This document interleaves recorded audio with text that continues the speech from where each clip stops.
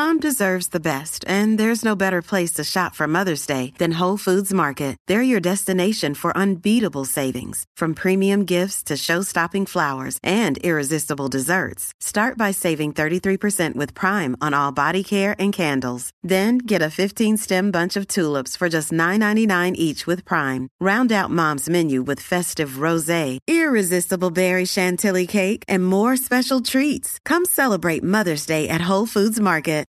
Hello and welcome to the I Can Do podcast with Benjamin Lee. We're here to talk about tips and strategies to have an I Can Do mindset. Life is what you put into it. Get the most you can. Here's your host, Benjamin Lee.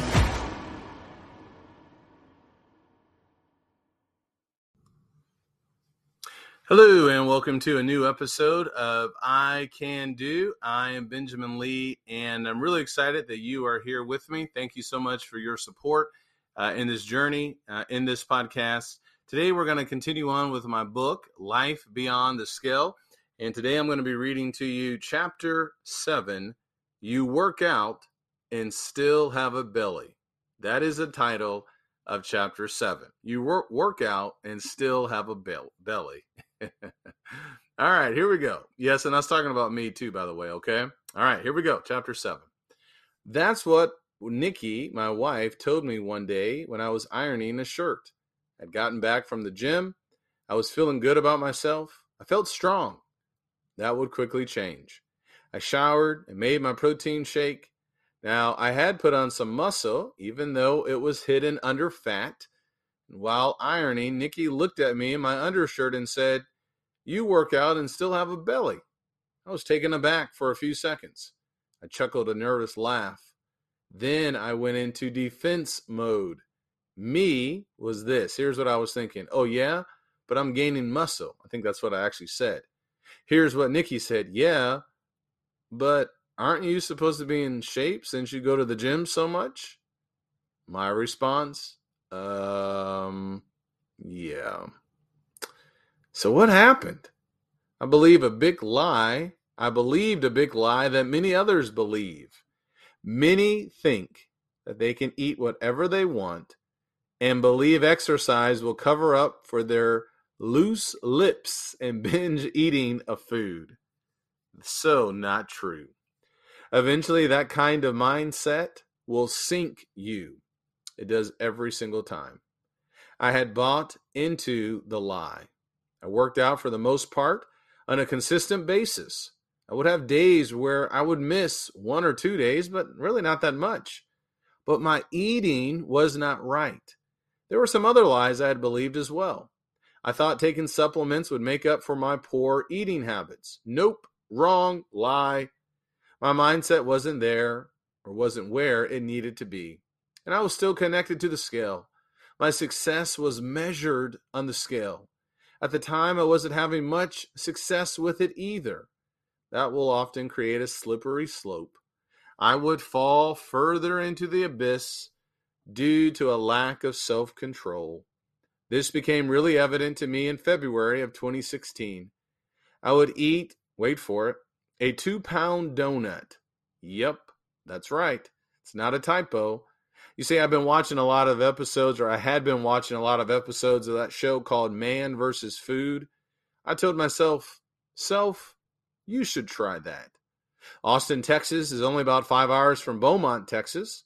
I heard about a donut shop called Round Rock Donuts. They had a 2-pound donut. I had to try it.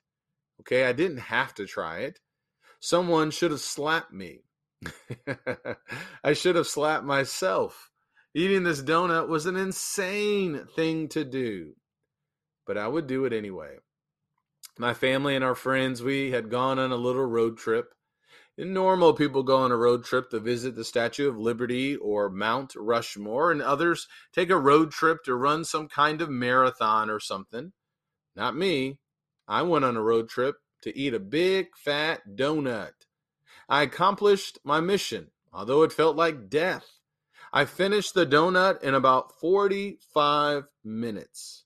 I think it was equivalent of eating a dozen donuts. Not I think, I know it was. The first half, though, I will tell you, was actually enjoyable. The second half, I had to walk around and literally force myself to finish. To make matters worse, later on that day, we all went out to lunch. Can you believe that? I had pizza and then followed it up with some ice cream when we got to our rental home. Whoa. Can you say out of control? This began a downward spiral for me with my weight. I knew I was fat, but I didn't know just how fat. I had moments like these in the past. I remember dating a woman while in Rockford, Illinois before I met Nikki. I was on this cycle of eating a ton of calories for 2 weeks and then cutting calories for 2 weeks. The goal was to gain muscle mass while keeping the fat off. The only problem was I wasn't following the eating regimen. Instead of sweet potatoes and oatmeal for carbs, I was eating whole pizzas. I can remember my girlfriend once said to me, "You're getting fat." But I shook it off. I thought I was in control. I was not. Now, years later, I was doing it again. I just didn't want to admit it. I certainly didn't want to get on the scale either. You see, like so many other people, I was afraid of the scale. Silly me. I had plenty of other indicators that were screaming at me and saying, "Dude, what are you doing?" Consider exhibit number 1, clothes. Clothes don't lie. That's a saying I have with some of my friends. I have a brown suit. It had been in Illinois for a while at my mom's place. In 2016, my clothes kept getting tighter. I was getting fatter. I eventually forced myself to get on the scale. Oh boy, I weighed in at 239 pounds. What?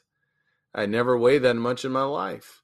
Feeling disappointed was an understatement. I was crushed. How could I let myself get so out of shape? I was outgrowing my suits. I decided to have my mom send me my brown suit. This was the brown suit that I had left in Illinois after a family visit.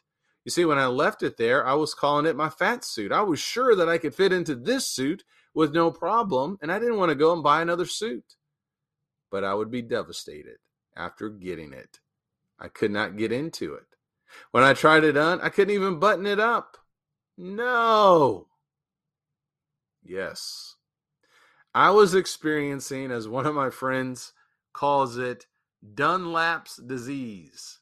This is when your belly has Dunlapped over your belt. Yep, I was guilty. You want to know the way you can measure where you might be? Consider exhibit number 1, your clothing. Consider exhibit number 2, comments. Now, you got to be careful with this, but I do think there is something to it. I guess I should have been more aware of my weight problem when a friend of mine yelled across the church parking lot and said, "Looks like you're getting wider." I maybe should have taken that into consideration. A sister at church kept telling me how disappointed she was with me for allowing myself to get where I was. You see, I had played the role of a hypocrite. I had been telling her for a few years about staying in shape. She was at risk for diabetes, and now it was her turn to help me. Consider exhibit number 2, comments. Maybe there's some truth to what people are saying. Then finally, consider exhibit number 3, no confidence. I had lost a lot of confidence in myself. I wasn't happy with my body. I didn't like how I looked or felt. All of these pieces of evidence were beginning to add up. What a stinking failure. I felt like I had hit rock bottom.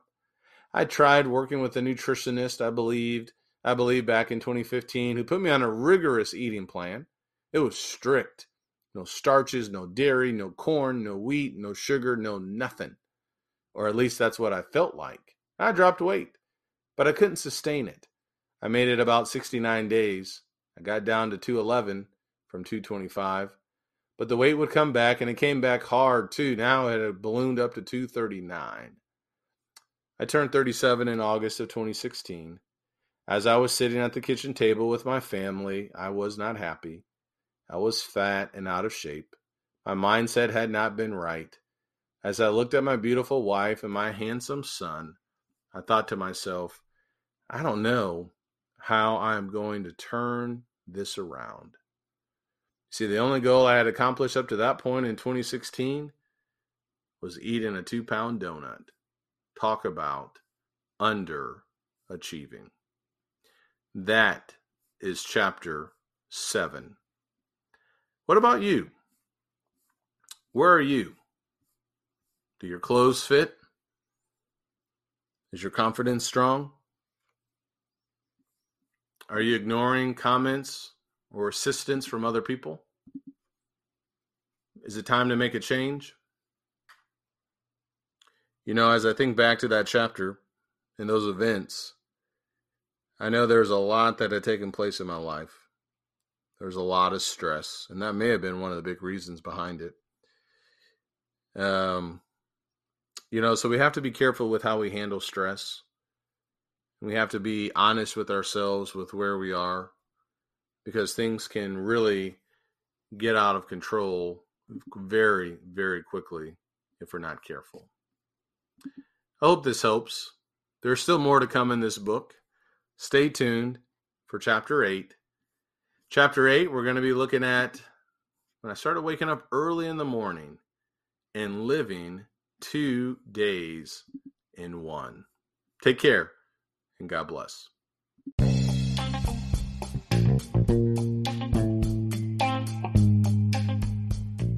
Once again, thank you so much for tuning in to this episode.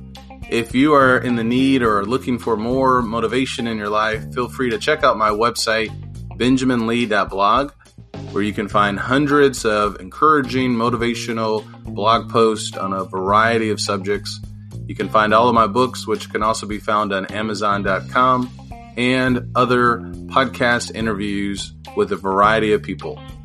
I hope this helps. Please leave me a rating and a review. I can do, and so can you. Take care, and God bless.